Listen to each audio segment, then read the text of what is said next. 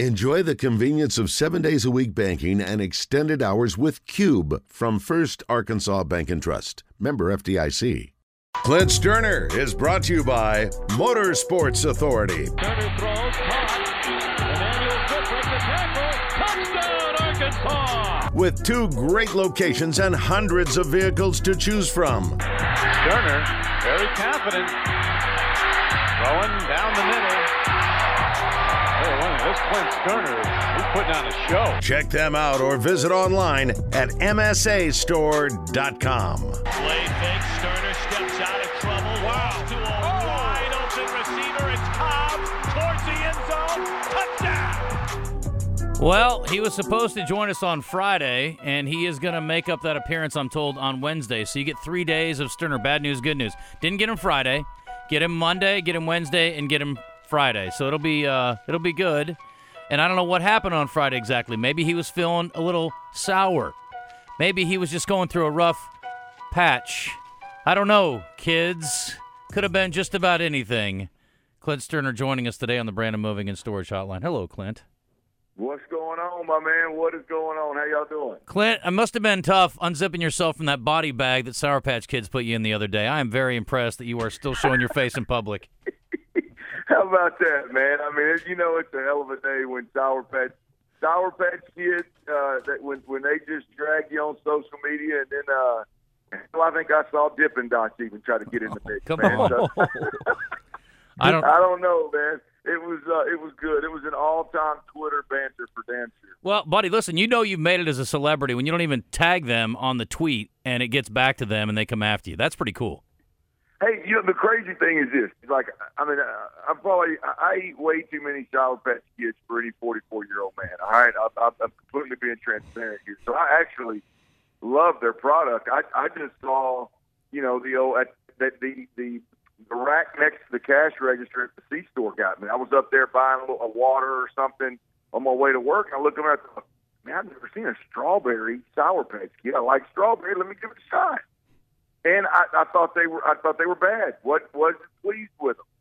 But that's the only product that they put out that I haven't liked. So, I mean, they were really coming at a loyal customer. I don't know what they were thinking there. Well, I guess you're not going to give them up though, right? You're okay. You guys on good terms now? Oh yeah, they hit me in the DMs and they're going to send me some stuff. Oh, look at you. That was my question. Do you think you'll get anything from them?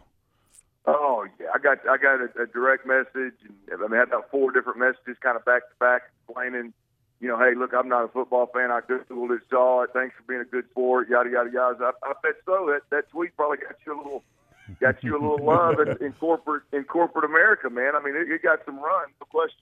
Yeah. All right, let's talk about some football, and we get bowl games this week. I don't know if there's any really a note. Arkansas, we were kind of hoping maybe be playing the Vegas Bowl this week. Didn't work out, but there are some games to keep an eye on. Let me start, though, with Mike Leach, and boy, tough news there, and we're hoping he makes a full recovery. But, man, that would be a huge blow to the college community if he can't come back and coach next season. I don't have any idea what the future is for that, but, man, that's shocking, disappointing news and something that's very out of the ordinary. You don't see current coaches, have a health crisis like that very often. Well, have they released any details of what happened other than just obviously a major health scare and he's in the hospital? I said major heart attack is what we've been told. Massive heart attack. Oh, wow. Yeah. I mean, first and foremost, prayers up for him and his family, man. Just hope he gets back, right? I mean, but here's the deal. With Mike Leach, I've been around Mike a couple of different times, and I don't know him personally or anything like that, but you don't have to be around Mike Leach or hell really follow Mike Leach much to understand that a huge part of who he is football. He's not one of these coaches that's coaching for the money. He's not one of these coaches that's coaching because they can't get in the spotlight. I mean, it legitimately is just an unbelievable love for the game. And most guys like that stay in it until they pass damn near. And so I would imagine if Mike Leach makes a full recovery that he'll be right back on the sidelines as soon as he possibly can, like most coaches that are ate up with it like he is. So I hope he gets well, man. One of if not the most unique guy we've got in the coaching business, college coaching business, hell, any coaching business for that matter. So yeah, man. Hopefully he gets a speedy recovery and gets back on the sideline. Mississippi State just issued a statement a minute ago. Mississippi State University head football coach Mike Leach remains in critical condition at the University of Mississippi Medical Center in Jackson. Mike's family is with him and appreciates the overwhelming expression of love and support for the coach, but also requests that the family's privacy be respected at this time. That is the extent of the information that Mississippi State has available regarding Coach Leach's condition, and the university will make no other comment at this time. So there you go. That's the very latest from Mississippi State. Well, we'll keep our thoughts and prayers up for Coach and hope he can get back because, again, obviously the world is a better place with him running around and saying weird things. But we'll see. The other big story today, Longhorn fans, what do you think is going to be the reaction on your show with Chris Beard? Well, I tell you, we don't cover a ton of college football other than obviously this time. I mean, college athletics, I'm sorry. Other than this time of year, when it gets down to cutting time, whatever happens at A&M with Jimbo blowing up and at Texas, Texas and Texas A&M when something big happens, this would fall into the category of something big. Yeah. We don't have a whole lot of interaction with our listeners and the fan base in Houston about college sports. So I would imagine that this will be covered on a 30,000-foot view for us, but. Man, you just the thing with these kind of situations, guys, for me is I try to never jump to a conclusion of who it was, how it went down, what happened, because it could be, hey man, he put his hands on somebody and dang near killed somebody, or it could be somebody was trying to keep him from just leaving. He was trying to avoid the situation, trying to leave the house. And the story has been twisted when the cops were called. So, I mean, you just don't know. I mean, anything about what specifically happened. It's obviously not going to fly with that caliber of a coach at that big of a university. I wouldn't think that he lasts long beyond today there. But you just never know, man. So I always try to wait, let everything kind of come out in the wash before commenting. Clint Stoerner joining us on the Brandon Moving and Storage Hotline, and it is brought to you by Motorsports Authority, MSAstore.com. Let me ask you about the Arkansas D.C. search, and it looks like Baylor's former D.C., I was told today, may be going to Auburn. Is that right? They're talking. Yep. Anybody you think would be a great fit there? Anybody you think that they should have their eye on? Oh, man. I'll be honest with you. Outside of just, Jim Leonard leaving Wisconsin and but he's going to be one of those guys that the NFL comes calling. I think every major program that needs a defensive coordinator is going to come calling. But that would be a stone that I would definitely flip. Other than that, Justin, I don't even know who is available. I haven't dug into the available defensive coordinators, and I would. Here's what I would think is that it would have to be somebody that's a true defensive coordinator where Sam Pittman was fortunate to have a former head coach and defensive coordinator on the staff to do a little bit more than your normal defensive coordinator duties. I would imagine it's going to be a straight up defensive coordinator, but we'll see. Clint, I was watching Dallas and Houston yesterday, and man, I'm like, how are the Texans just a one-win team? They were playing some good football yesterday, and look, I know the Cowboys gave them some turnovers and gave them life, but their defense was a lot better than I expected to see out of the Texans. I was honestly a little surprised with what I saw out of Houston.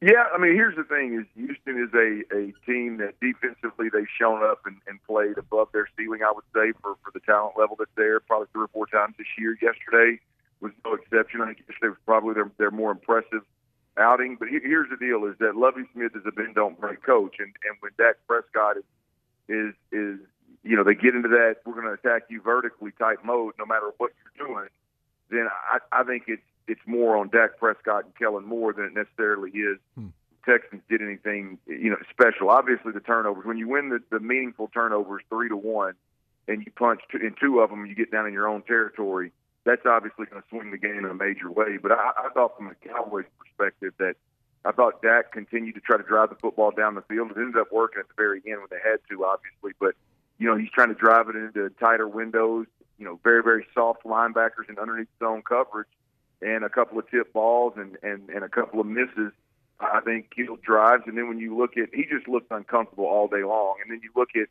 at Dak, and when he decided to check the football down, he was inaccurate as ever. He's not a talented enough. Wes, you and I've talked about this a million times. He's not a talented enough dude to go in there and throw the ball 50 times, 17 weeks in the season, and that's how they're going to win ball games. He's not a talented enough passer of the football to do the Pat Mahomes, Bryce Young, those guys with those real loose arms, funky arm talents, where they can just all their body and everything's geared towards center field, and all of a sudden they flip a ball. They flip a ball over to first base without ever moving anything other than their arm. He's just not talented enough to do that. He's not skilled enough of a passer to do those things, and he killed a couple of drives missing checkdowns. So the Texans showed up and played above their ceiling defensively, but when it's all said and done, I think that was the one game this year, maybe not the one game, maybe it's happened a couple of times, where the Cowboys played down, kind of walked into a game where they should have taken a little bit more serious. Clint, the 49ers beat a Buccaneers team that is trying to find its way and knocked them down to 6-7 yesterday, and they did it behind a first-time starter in Brock Purdy, who was the first-time starter ever to beat Tom Brady head-to-head, apparently. Can the 49ers make a push into the playoffs with Purdy at quarterback? Yeah, I think they can definitely do it with Purdy at quarterback. I think the scary thing is Deebo Samuel. I haven't seen a report on exactly how severe his injury was. That's the thing out of last night's ball game that you or yesterday's ball game that you got to really be concerned about is Deebo Samuel.